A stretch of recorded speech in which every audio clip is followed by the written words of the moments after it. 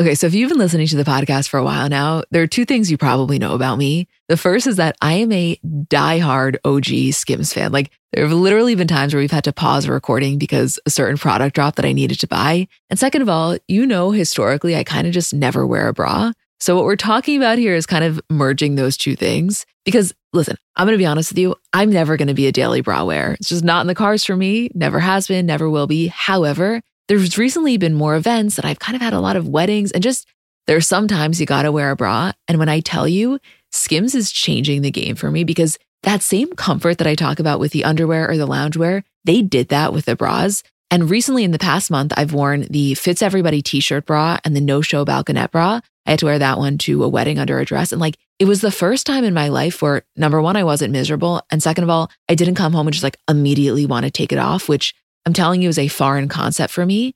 They're just so comfortable. It's I really felt like I was wearing nothing. I'm such a fan of everything that they make. So I guess it makes total sense that I love the bras, but I'm telling you, you will have the same experience. Shop Skims bras at skims.com, now available in 62 sizes, 30A through 46H. Plus, get free shipping on orders over $75. If you haven't yet, be sure to let them know we sent you. Definitely do that. After you place your order, select podcast in the survey and select our show in the drop-down menu that follows. Hi guys, I'm Emma. And I'm Julie. And welcome back to another episode. Hey Jewel. I am. So this is normally our Kardashian bonus show, and this week we're kind of doing a medley. So definitely some Kardashian heavy news, but just some other stories that broke that we kind of wanted to discuss. I'm into a midweek update. I'm into it as well, as long as the stories come out before Wednesday, because anytime after Wednesday, I feel like we're screwing ourselves for having stories for next Monday. Right, but we're in good shape here. Yeah, and also Jamie Spears files to end the conservatorship, Jay-Z joins Insta, and Scott comments on Kourtney, what we're going to do, not talk about it? No, we do have a lot to talk about today. Out of nowhere, by the way. Even up until 3 minutes ago, you didn't think we had a lot to talk about, and I was saying, all of these things are lengthy discussions for me. It would be really funny if somebody that was not either of us, that we weren't aware of it, recorded the first 4 minutes before we start every single recording, because it's always that exact conversation. Me saying to you, I don't think we have enough, and you assuring me that we do. If there is one thing I know for sure, we can take the teeniest, tiniest, most insignificant thing and make a 30-minute conversation out of it. I hardly think that Channing Tatum and Zoe Kravitz are going to debut couples costumes, and we're not going to be able to make a full episode here. No, you're 100% correct. I think I just always have that freak out, but it always ends up working itself out. Also, so some of you may have seen on our story that we were posting from the Wall Street Journal magazine's Innovator Awards, which we'll get into in a minute. But at the end of this episode, I got the chance to speak with Myles Tanzer, who's the Wall Street Journal magazine's digital editor, and he wrote the cover story on Lil Nas X. Basically, there were 8 different innovators that were selected in various categories. So Kim, Ryan Reynolds, Lil Nas X, Lewis Hamilton, and 4 others. And Lil Nas was for Music Innovator. And so I got to speak with Myles more so from, his perspective as a journalist. So what it was like interviewing him, some of the behind the scenes. For example, he got to speak with Jack Harlow for the piece, and we spoke about that. And he was also at the event that I was at on Monday night. So we got to talk about, Lil Nas X's speech and just some of the other things that we saw in real life. So that was a great conversation, and we are going to put that at the end. But you want to spend just a few minutes talking about the Innovator Awards, because you and I didn't even get to fully catch up on it. Yeah, I would love to. So full disclosure, we were given one seat at the awards. And so I went, and when we were posting the stories, I would say the overwhelming response was just people wanting to know about what it was like, seeing Kim and her speech and all of that. So I want to give a little bit of a behind the scenes of that, just from my perspective, which was, first of all, not that this is surprising and not that this is the most interesting thing about her, but I have to just say it. She is so fucking gorgeous in real life. It's a type of thing where you see her post on Instagram, and especially, there's so much speculation about Photoshop, this, that. No. I'm not saying she doesn't edit her photos, but she's actually that stunning in real life. It takes your breath away for a second. Remember, I texted you. I was like, holy shit, Julie. No, you did. And if there was one thing I don't doubt, it's the fact that in person, she takes your breath away. Not one doubt. And also, everybody always says that Kim is shorter in person than you would have expected. But Lil Nas X is so much taller than I thought that the two of them standing next to one another, the height difference, and there are definitely photos of that. We can post one in the description if you didn't see. But remember I sent you a picture? I was like, I did not realize not only how tall he was, but also how short she was. The contrast between them was like, I was not expecting that. And Ryan Reynolds too is also taller than I thought. I love that for him. I know, like as if he needed another point. Right. Like, of course he's tall. But okay, so guys may have seen this I was posted, I think, on Derek Blasberg's Instagram, and I think then other news outlets picked it up. But Kim was, given the Innovator Award for brands, obviously for Skims, a lot to do with Skims and Fendi because Kim Jones was also honored.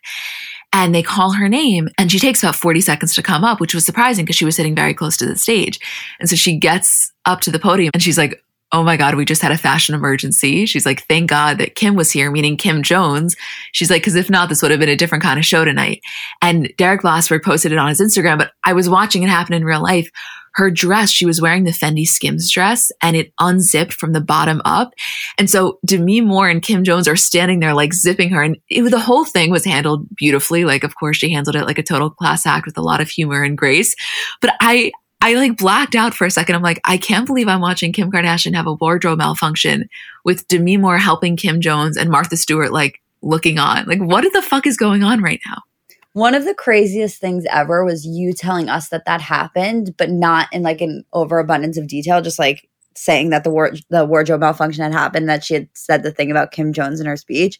And then when I saw Derek Glassberg's story, I was like, I can't believe that's what you saw go down. It was so crazy. And then, I have to say, something that you and I talk about so much is how I feel like so many people in Kim's position who have gotten to where they are now would maybe want to shy away from their beginnings. And I was about to use the phrase humble beginnings, but I know that would be picked apart because it wasn't a humble beginning. But just, in terms of what she did with brands, she had no selectiveness. She would do anything. And I feel like so many people now would be embarrassed of that. Whereas what we always talk about with Kim, the beauty of her is that she really leans into it. She talks about those years in her career and how she's so grateful she doesn't have to do that now. And so she gets this award for Skims and she's standing up there. And I posted a little bit of this on the CBC story, but she was like, in my earlier days, and it was so natural, she wasn't reading anything. She's like, I was doing cupcake brands at the same time that I was doing weight loss pills. There was no cohesion.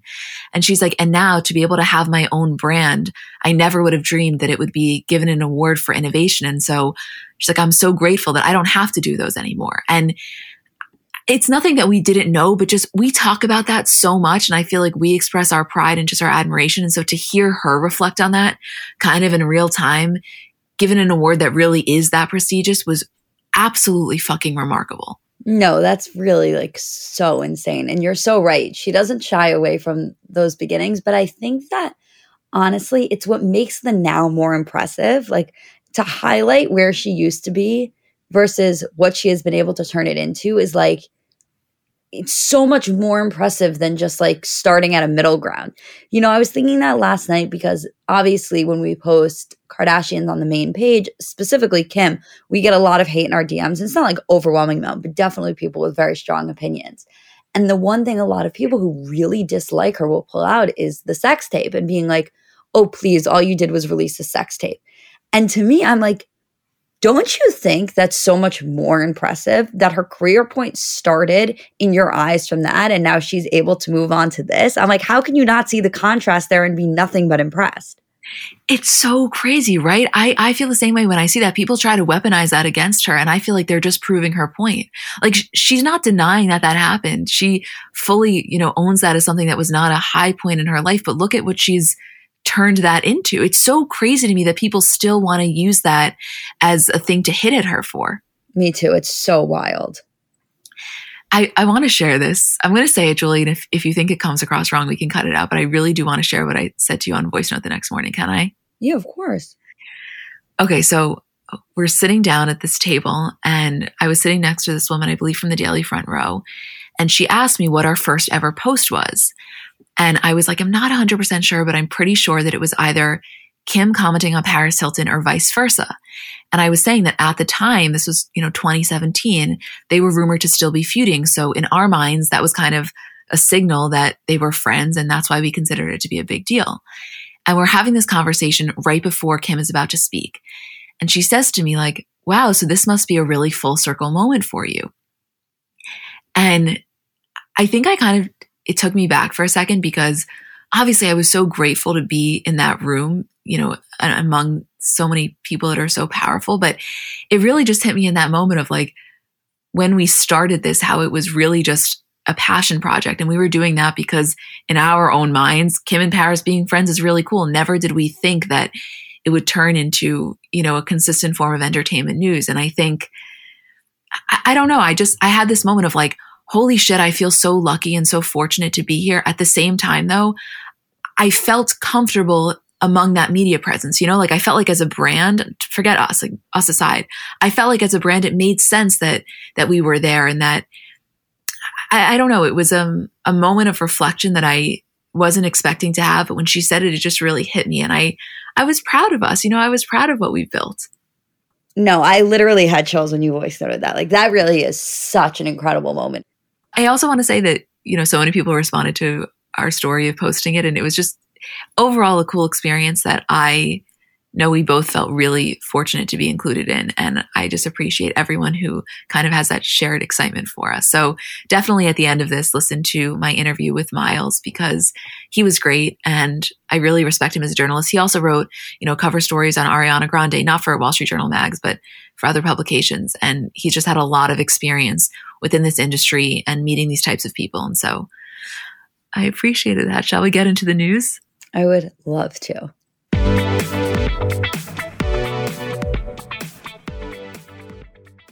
Okay, so one thing about me, I'm going to get my food delivered. It kind of just falls under the general umbrella of convenience, which as we know is a core principle of my life. And I've been a DoorDash user for a while now, as I'm sure many of you are, but I specifically want to talk to you about DashPass because it's kind of really the way you get the most from delivery, which as a side note, if you use code CBC24, you can get 50% off up to a $10 value when you spend $12 or more after signing up for DashPass. But let's zoom in for a second on what DashPass is. Basically, it's the most affordable way to get anything in your area delivered to your door. So it's helping you save money and time with every DoorDash order. And number one, $0 delivery fees and lower service fees on eligible orders. So it makes it really easy to save on groceries, retail items, restaurants, all of your local favorites that deliver on DoorDash. And then this is the thing that really sold me. DashPass pays for itself on average in 2 orders, so it makes delivery even more worth it. Plus, DashPass gives you special access to exclusive promotions, member-only menu items, all for only $9.99 a month.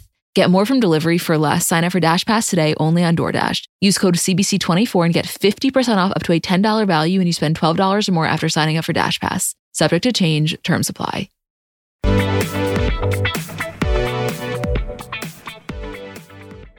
So 12 hours ago, it breaks that Jamie Spears has apparently filed to immediately end the conservatorship. This is according to court documents that were obtained. They were filed on Monday, November 1st. I'm going to read the statement from his attorney, Alex Weingarten. Quote, Britney's recent testimony and request to take personal control of her estate and affairs have made clear that continuing the conservatorship is contrary to her desires. Jamie unconditionally loves and supports his daughter, full stop. Can you believe that's an illegal statement, by the way? As he's done for her entire life, Jamie will do everything he can to protect and care for her. For the last 13 years, that included serving as her conservator. Now it means ending her conservatorship. Okay. Would you like to go first? The only thing I have to say, because this feels just like a grab to get out while you still can, or maybe avoid some jail time. I don't know where this process is going. I can't get over the lawyer saying full stop. That's what I was saying. Can you believe that's in the official legal statement?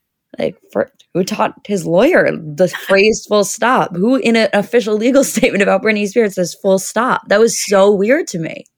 But on top of that, listen, we always talk about it okay, if we're focused on the net, the final benefit, yes, of course, it's great that he's doing this and we're going to celebrate it because it would be crazy not to. But the revisionist history going on here is wild to me. As he has done for her entire life, Jamie will do everything he can to protect and care for her. It's do you think we're stupid or what? No, it's literally get the fuck out of here. Did you ever expect it that you would feel gaslit by Jamie Spears' attorney? I didn't, but I do feel fully gaslit and I cannot even imagine what Britney has gone through the past couple of years if every time a statement comes out, I feel personally attacked by it.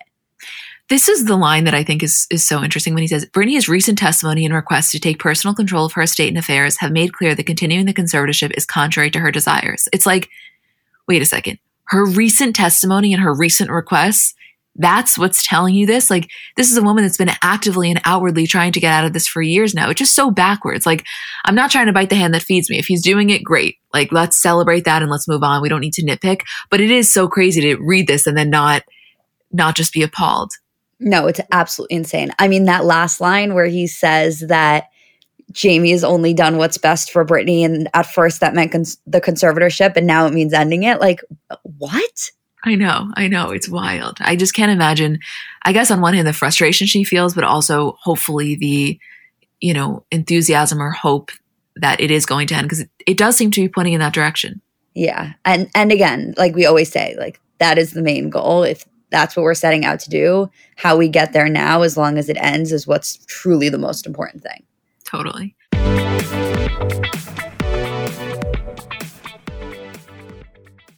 I feel like makeup in general, and specifically a daily makeup routine, is so personal, and that we've all kind of gotten down to a science, what works for us, what we need before we leave the house, like where do we feel our most comfortable? And for me, on a daily basis, I wear really, really minimal makeup. I actually think I feel the most comfortable with the least amount of makeup. But my two holy grail products, always have been, I think always will be, are mascara and lip gloss.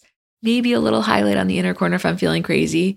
But honestly, whether you are fresh face, full glam, wherever you fall, you have probably seen Thrive Cosmetics Viral Tubing Mascara. It's the one in that turquoise tube that you see all over social media. So Thrive Cosmetics beauty products are certified 100% vegan and cruelty-free, made with clean, skin-loving ingredients, high-performance and trademark formulas, and uncompromising standards. They have a lot of great products, but the one I want to focus on is the Liquid Lash Extensions Mascara.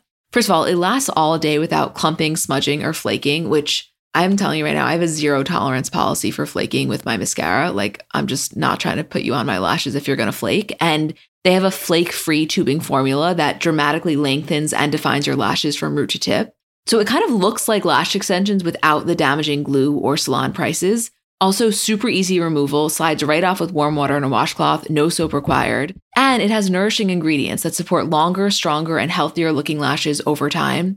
It's just like very much worth the hype. I had seen it a lot, and once I tried it, I was like, oh, okay, this is why I see it everywhere. Thrive Cosmetics is luxury beauty that gives back. Right now, you can get an exclusive 20% off your first order at thrivecosmetics.com/CBC. That's Thrive Cosmetics, CAUSEMETICS.com/CBC for 20% off your first order.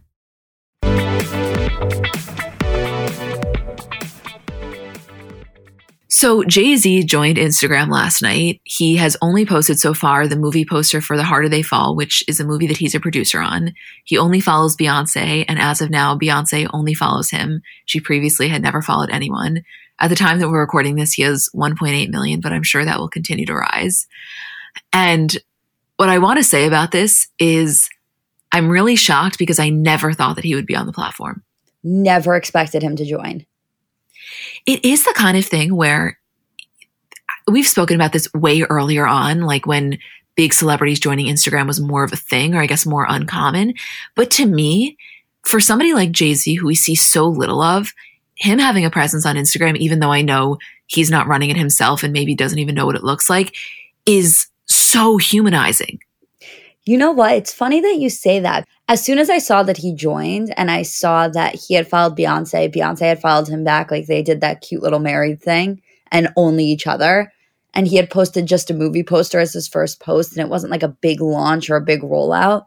I kind of had this moment of like, I hope he uses Instagram in a way that's a little bit different than Beyonce. Like, I actually think that Jay-Z can get away with using it like a little bit more like a normal celeb and less like a celeb on a pedestal. Like, I think that he can comment on some of Beyonce's pictures. I think he can post some stuff on his stories. Like, I don't think that Jay-Z needs to have such a curated feed. I don't think he needs to take himself too seriously on Instagram. Okay, so I could not agree with you more, but do you think that he will? Absolutely. He will take himself so seriously. I just think he doesn't need to. Right. But hear me out. And I think you're going to disagree with this. I don't think Beyonce has to. Like, I don't think Beyonce every once in a while commenting on an Instagram post would take her out of this kind of royal status. Like, I don't think she needs the presence that she has on Instagram to maintain this level of untouchability. Do you disagree with that? I don't think she needs anything to maintain it. I think once you're Beyonce, you've cemented yourself in that position. I just think that she's entirely unwilling to, and it's not something that we'll ever see her do. And I think that she's also curated a feed that's so specific to her that she's not one to deviate from that. Like, if there's one thing Beyonce's not going to do, it's deviate from the way she does things. Jay-Z's coming in fresh here. It's not like he has to hold up a certain aesthetic or match a certain aesthetic. It's not like he has to come on the platform and do it exactly the way that Beyonce does it. So I think that just because he's coming in so fresh, he has a little more leeway where if he wants to, he doesn't have to use it in a way that maintains that untouchability that his wife has. Yeah, no, I think that that's a fair point. I'll put it like this. I am cautiously optimistic because I don't think it's going to happen, but I can pretend that I do just for the sake of manifestation. I also could see Jay-Z like randomly having fun with it. I mean, could you imagine that this is not going to happen, but hypothetical world, they're on, a yacht vacation in Sardinia and all of a sudden Jay-Z posts an Instagram story and it's like Beyonce in blue eating breakfast? No, I would do anything. Or Beyonce just decides to comment for the first time ever and comments welcome to Instagram on Jay-Z's photo. Like, that would kill me. That would feel personal. That would. Yeah. Yeah. Okay, a little bit of just follow-up from Celebrity Halloween that we didn't discuss, which is number one, Channing Tatum and Zoe Kravitz dressing in coordinating costumes, channeling Taxi Driver. I have so many things to say, but first, like, this is what we wanted from them. There was the speculation, then they were seen together, they were holding hands. They basically confirmed it, but like, this is the shit that we live for, and I'm just so glad that they're playing into it. I was so happy when I saw this. My only complaint, obviously, was that it was posted as a story and not a post, but it doesn't even matter because it's not a situation where we got photos of them or paparazzi photos or people who were at an event with them, photos of them dressed together, and we're like, oh, they're being a couple's costume. Zoe posted it on her story. So like, not that we needed the confirmation, but we got it. We got it. Also, I was reading an article about them this morning. I don't know why this surprised me. Maybe everybody else knows this. She's 32 and he's 41, which is not any sort of a big age difference. But I think I thought that he was younger. I thought he was younger too. I didn't think he was in his 40s. I thought that they were like both 35. That would have been a safe bet, yeah. Right? Yeah. The other thing, which we didn't talk about on Monday, it's not really news, but I feel like everybody has just been wanting this since the JLo and Ben story broke, which is Jen Gardner, JLo, and Ben were all trick-or-treating in the same area with their kids in Malibu. And there weren't photos of the three of them together, but like they were definitely together. I guess that's where Ben and Jen go every year with their kids. And so JLo was there as well with her kids. And it's just the kind of thing where like everybody's been asking, what does Jen Gardner think about this? What does Jen Gardner think about this? And it's like, my opinion has been the same since the beginning, which is like, this is not going to be the thing that's going to rock her. You know what I mean? Like, she went through hell with Ben Affleck. And I think if he's in a relationship that's steady, she's not trying to get back with him. I think she's probably happy for him. No, I think she's thrilled. I mean, everything we've known about Jen Gardner has just been like, if Ben is in a stable and happy place, no matter who that's with, as long as they are good for him and good for their kids, she is completely on board. I mean, that's always the impression I've gotten. The only reason that JLo might be a little different than other women he's dated in the past is just because of the history and the pre-Jen aspect there. But again, I don't think there's anything Jen would be upset by with this relationship. And I definitely don't think there's any element of like jealousy here or resentment. So I don't know. When I think of Jen Gardner, I just think of like everything is just good. You know what I mean?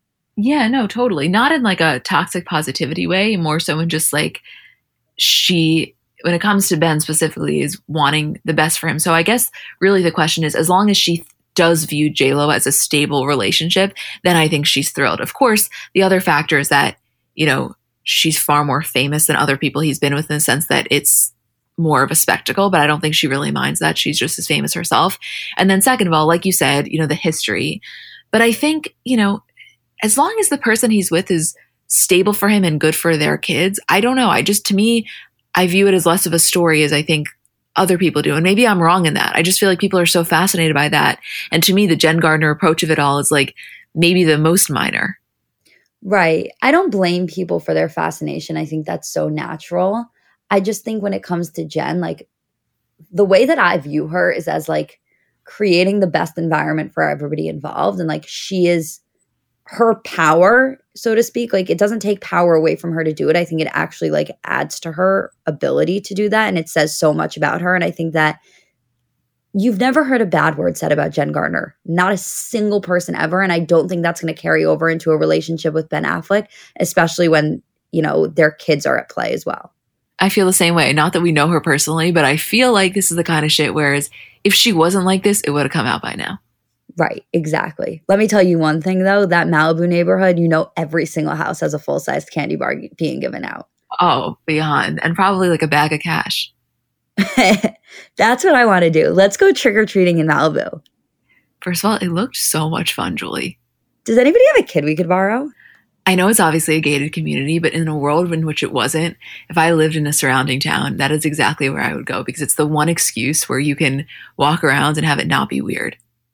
Right, exactly. I have to tell you, we were walking around during Halloween around by me, and we were just looking, me and Isabel were kind of just walking around while all the kids were trick-or-treating, and like obviously all the townhouses are sitting open, and people are passing out candies, and it was so much fun. Like the streets were just like packed with kids. Everyone was, you know, sitting at their stoops, passing out candies, talking, mingling. Like it was really the sweetest thing ever. But Isabel and I were just like looking at all of the townhouses and we're like, we love when we play Trick or Townhouse. Like, you know what I mean? Like, so that on such like a micro scale, I can't even imagine what it's like doing it in like a gated community in Malibu. Oh, I'm sure. Listen, that's the best real estate tour you can ever have. I remember feeling that way just as a kid in general. Like if there were houses in my area that I always wanted to see the inside of, I would always go there trick-or-treating. Right. It's the most fun ever. That was like me at 10 years old, just like wanting to see if my suspicion of Carrera Marble was correct. Exactly. And it's so nice to have it confirmed on Halloween. It is.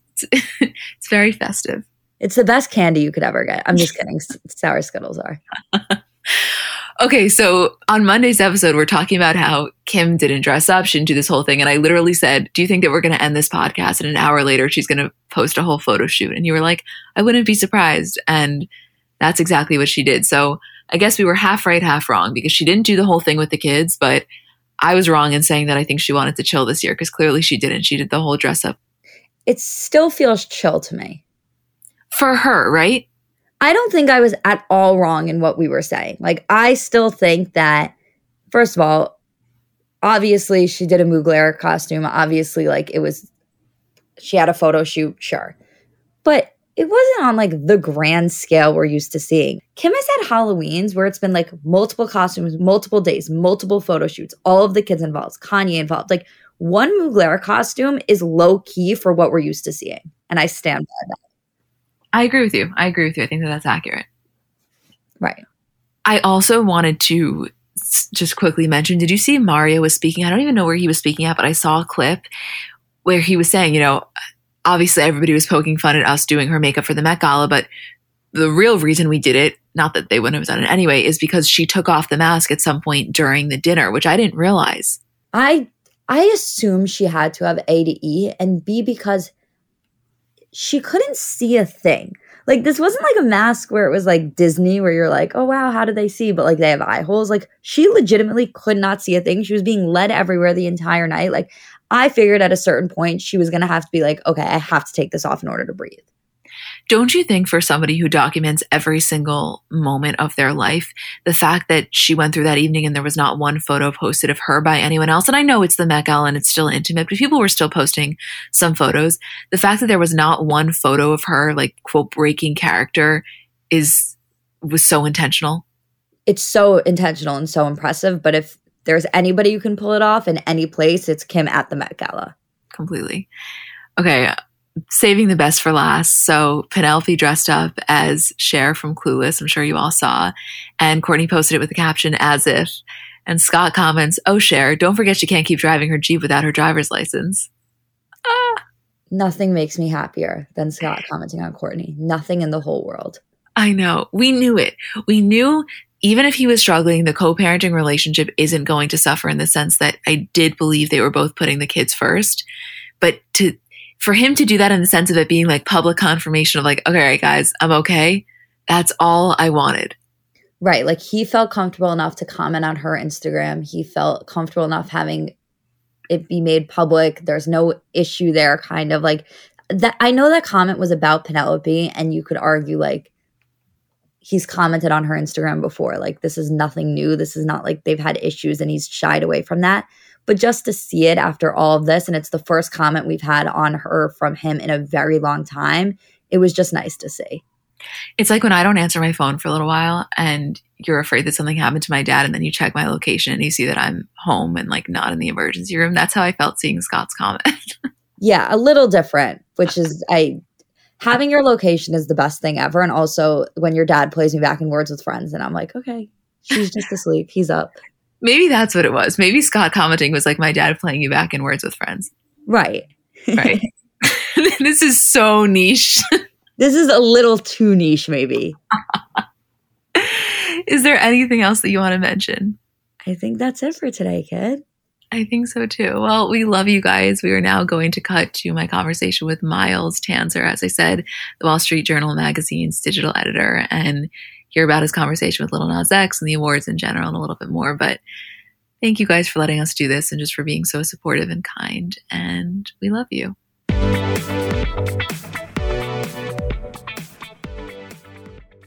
We all get bogged down with the mundane tasks of life, especially this time of year. But isn't it time you take a break from your normal, boring routine? Don't just sit on the sidelines and watch life go by. Get in the game with the bold tropical lime flavor of Mountain Dew Baja Blast. You can be having a blast anywhere. Having a blast at work, having a blast in traffic, having a blast while you file your taxes. No, really, we mean it when we say anywhere. With Baja Blast now in stores everywhere, you can be having a blast whenever and wherever you are, all year long. So what are you waiting for? Pick up an ice-cold Baja Blast today at a store near you. And for a limited time, with every purchase of Baja Blast in stores and at participating Taco Bell locations, you can collect coins for a chance to get Baja gear or a Taco Bell deal. This swag is available for a limited time only, so don't wait.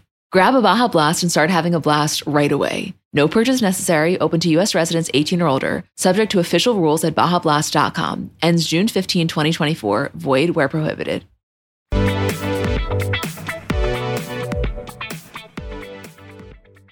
I am so thrilled to be here with the Wall Street Journal magazine's digital editor and author of Music Is My Life, Myles Tanzer. How are you?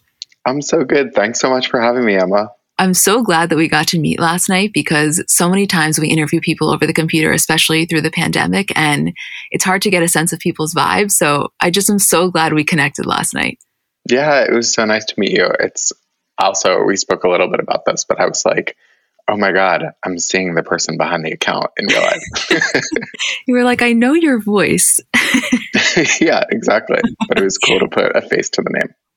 So I would love to just for a second, because we will get into so many things, but I kind of want to talk just about your career trajectory for a second. How did you get to where you are now at this position? I know a lot of people would be really interested in that. Totally. I started doing journalism in college. I went to NYU. And I was the editor-in-chief of a website when I was there called NYU Local.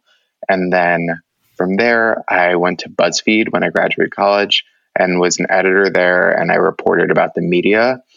And after that, I went freelance for a bit. And I spent a lot of years at The Fader, the music magazine, where I was the digital editor there and then a senior editor. And then from The Fader, I joined the Wall Street Journal, where I work at the magazine, where I'm the digital editor.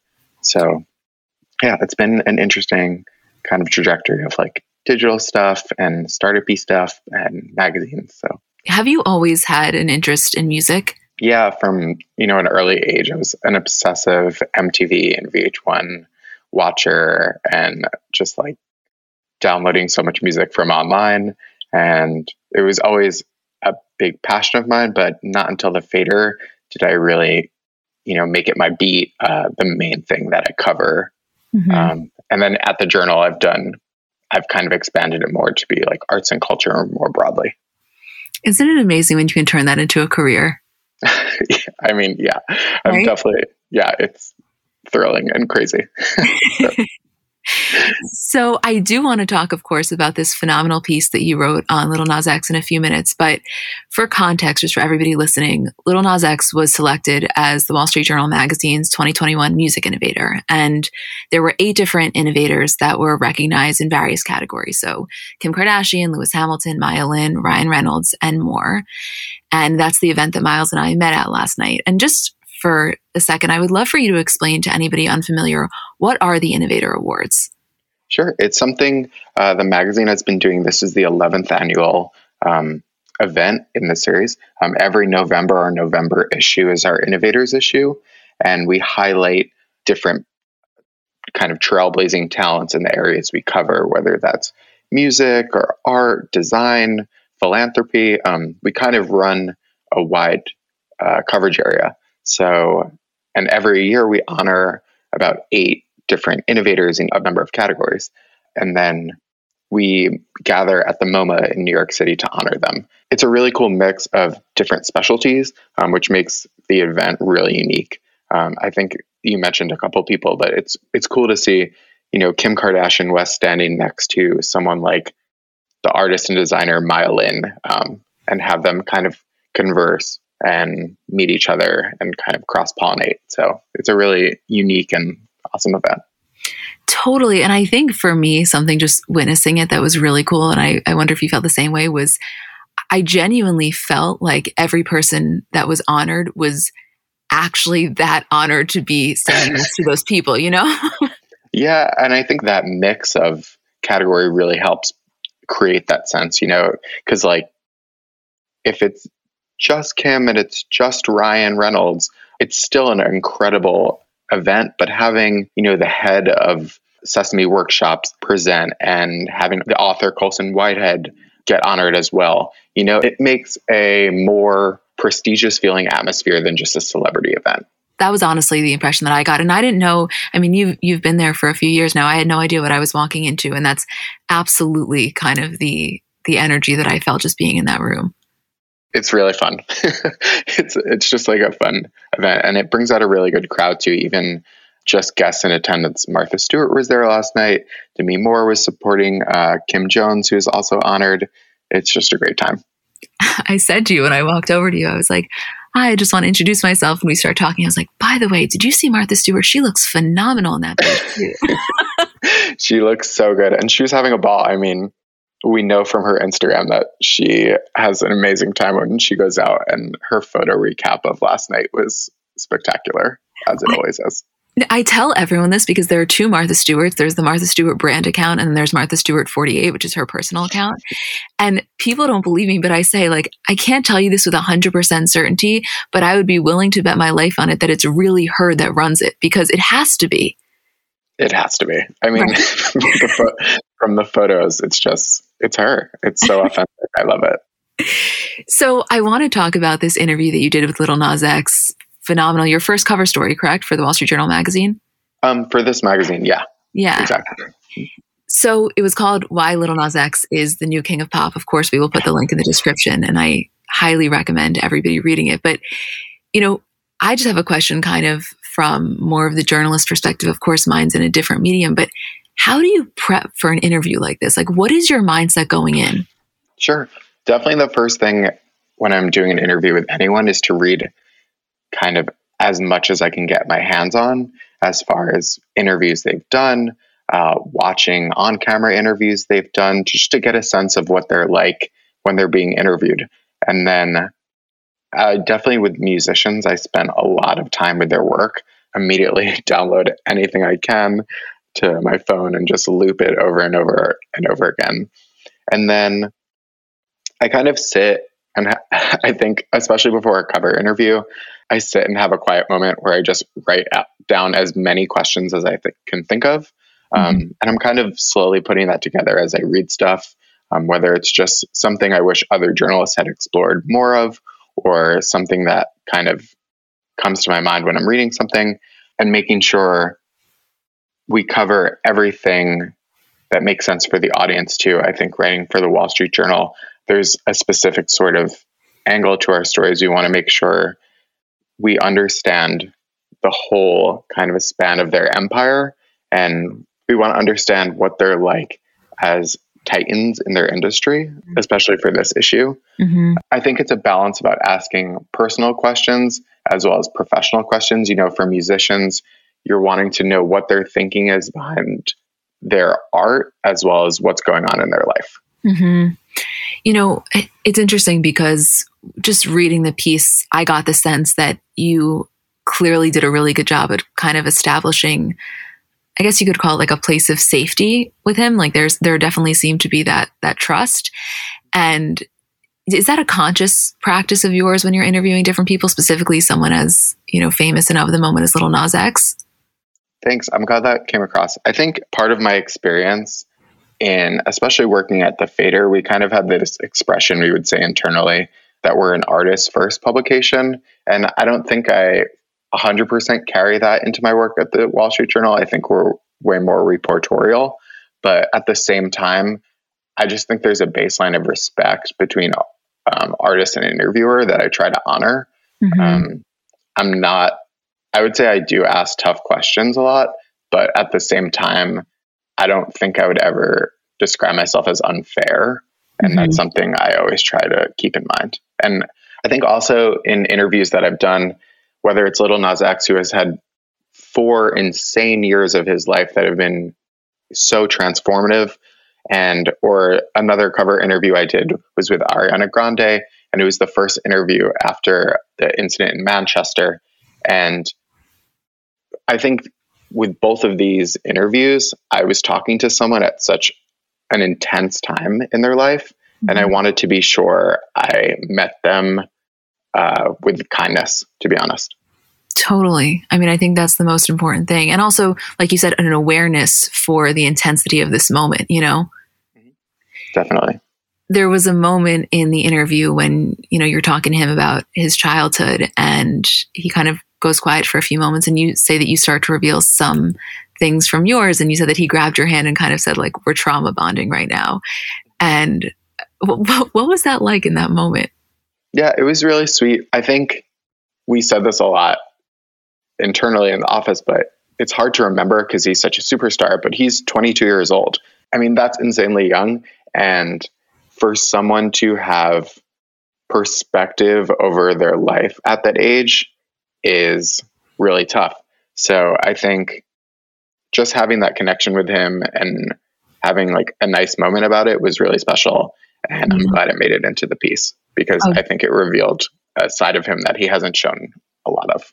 I mean, you know, even just in watching him speak last night, and of course it was a brief speech as they all were, but I kind of got the sense, and you can tell me if you feel this way also, where it's like, on one hand, I think he, you know, has so much pride and is so proud of where he's at and feels like he's exactly where he's meant to be, which he totally is. And then at the same time, it's this really kind of endearing sense of like, holy shit, is this my life? You know? Absolutely. Yeah. You know, you also spoke with Jack Harlow for the piece, who obviously was on Industry Baby and is a good friend of his. And, you know, he had just said wonderful things to say, even in the video last night, he was talking about it. And I'm just curious about that conversation and how it was to speak with him, especially since he is very of the moment. Yeah, I love talking to Jack Harlow. That was one of my favorite moments of putting this piece together. It's so clear that he has such respect for Lil Nas X. And I asked him, there's been a lot of other rappers who have, you know, said some pretty unwelcoming things about Lil Nas being a gay rapper. And he was so quick to be like, that is so far from where I am. I wanted the Lil Nas X cosign. You know, I wanted to do this music with him because I think he's an icon. And that never crossed my mind once. And he was just so forthright in his like love for Nas, and I thought that was amazing. And he was just such a sweetheart.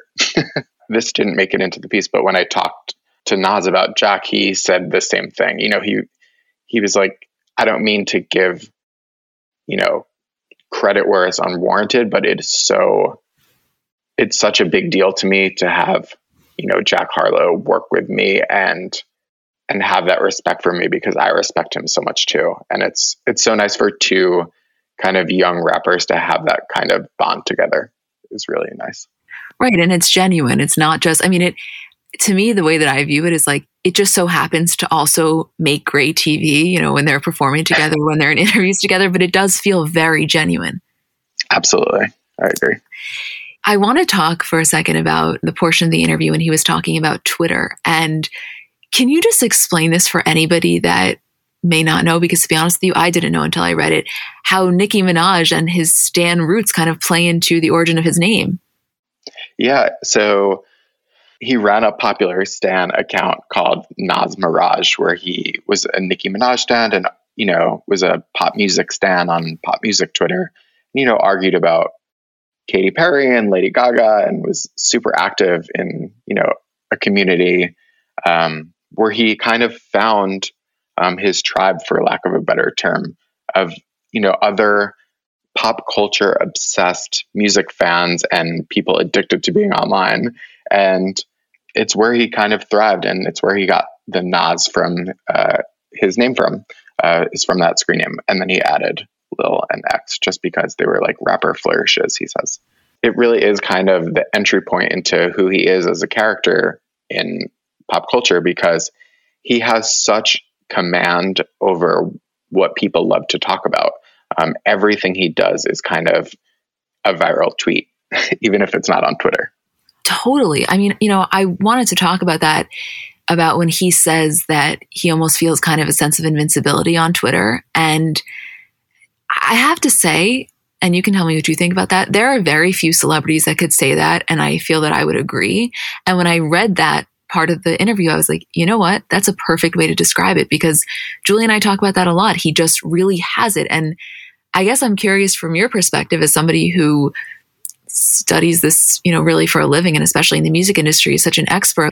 What do you think it is about his Twitter presence that just works so phenomenally and consistently well? Yeah, I think number one, it's almost corny to say, but he's so funny. you know, so much of what he does is objectively hilarious. And even when he's being clowned on, you know, he always flips it into a place of comedy. And he's just a really gifted comedian, as well as just understanding memes in a way that is so authentic to being an active person on Twitter. Even other celebrities who understand the internet, I don't think are as skilled as understanding memes in the way that he does.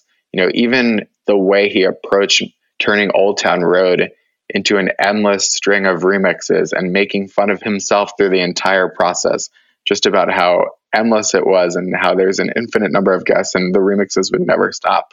You know, that's kind of like meme culture. He's just making something go on and on and on. Right. And in a way that just feels very natural. And I think that that's a line that, especially now, you know, in today's day and age when social media is so prevalent and so crucial really in a lot of ways to a celebrity's success, a lot of the times it can feel so contrived. And there's that line that you have to walk. And he honestly, if I'm ranking, he's really up there with my top of the top of people who just do it flawlessly. Definitely. I can't think of any famous person who is as skilled as kind of holding court on Twitter and making everything that they do a conversation. Right. No, I agree. I really do. I also, you know, just going back to the roots with the Nicki Minaj Stan Twitter account, I think that what a full circle moment in the piece when you talk about how, you know, he wiped all traces of that from the internet when he started to gain fame because he didn't want it to out him as gay. And now, you know, it's something that he is so proud of and so public with, which is just to me, it's such a beautiful cycle. Even he said in his speech last night, he was kind of recapping the last 4 years of his life, and the inflection point of everything was him saying, "I've never been more gay," and the whole room like stood up in applause, basically. It was like the room kind of erupted. Mm-hmm. Yeah. It was special. It was. No, it was really special. I mean, the whole thing. You know, what was your biggest takeaway or kind of favorite moment from doing that interview? We had this funny moment where we were talking about Frank Ocean and how important his music was. When I personally came out, it was around the time that Frank Ocean's album Channel Orange came out, and we were just talking about how his music is just so important for a lot of people finding themselves. And he said he had the same experience with the album Blonde, with him. And it was just a really touching moment that, speaks to the power of queer artistry that I think is really beautiful. And to have that with someone like Lil Nas X was really special. Going off of that for a second, I am curious kind of how you feel that your queer identity kind of, I guess I want to say, benefited the interview process in the sense of it seemed that there was this like sense of camaraderie, and maybe that goes into the safety that I was speaking to earlier, but I would love to hear your perspective on that. I think as journalists and interviewers, we all have our own sets of biases and understandings.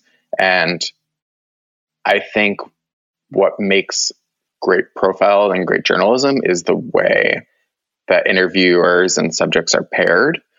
And I think in certain ways, it allows certain conversations to be accessed that maybe couldn't with a different interviewer. Mm-hmm. And that's not to say that I am the 100% match for Lil Nas X in any way. I think like me being a white man is a handicap in some ways in that sense. Mm-hmm. But I do think that our shared queerness is a kind of shared language that a straight interviewer might not be able to access. So I don't know, it's all kind of pluses and minuses. Mm-hmm. So yeah. And that's not to say, a straight white person couldn't do a great job, but it's there. So there's no. Totally. It's just there, I mean, I really thank you for this piece because I personally, of course, enjoyed reading it, but I just think that it's so important just in the greater landscape. And I think it's really something that everyone should read. My dad, who is a 69-year-old white man from Brooklyn, I come home, of course, he knew that I went to the event last night, and I come home and he's reading this piece. I'm like, you know what? I am so glad that you are reading Why Lil Nas X is the New King of Pop, because I want you to be tuned into this. So thank you for that, really. That is incredible. Thank you so much. That's so sweet to hear. No, I love it. Of course. And I'm so glad that I got to meet you, and I hope that we have many more collaborations in our future. Yes, please. I would love to. It was so nice meeting you. Yes. Talk to you soon.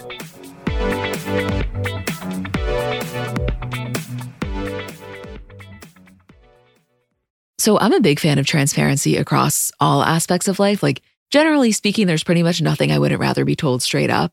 But specifically when I'm buying something or paying for a service, I just want to know what I'm getting myself into. And oftentimes there can be so much nonsense or so much yada yada. For example, sneaky terms hidden in the fine print of contracts, or bills that randomly go up without properly alerting you, or budget airlines with cheap fares but then exorbitant fees to make up for it elsewhere. And we just should not need to be dealing with this type of yada yada in our lives. And yes, you could read every single word of every single contract, and that's one way of avoiding it. Or you can go with a trusted brand like Metro by T-Mobile that helps you to get ahead and not pull you back. That's right. You don't take yada yada from life, so don't take yada yada from your wireless provider. Metro by T-Mobile has no contracts, no credit checks, no surprises, and nada yada yada, which honestly gives so much peace of mind. Like, you shouldn't have to compromise for an okay option with sacrifices when you really deserve that full transparency. Stop by one of over 6,000 Metro stores nationwide.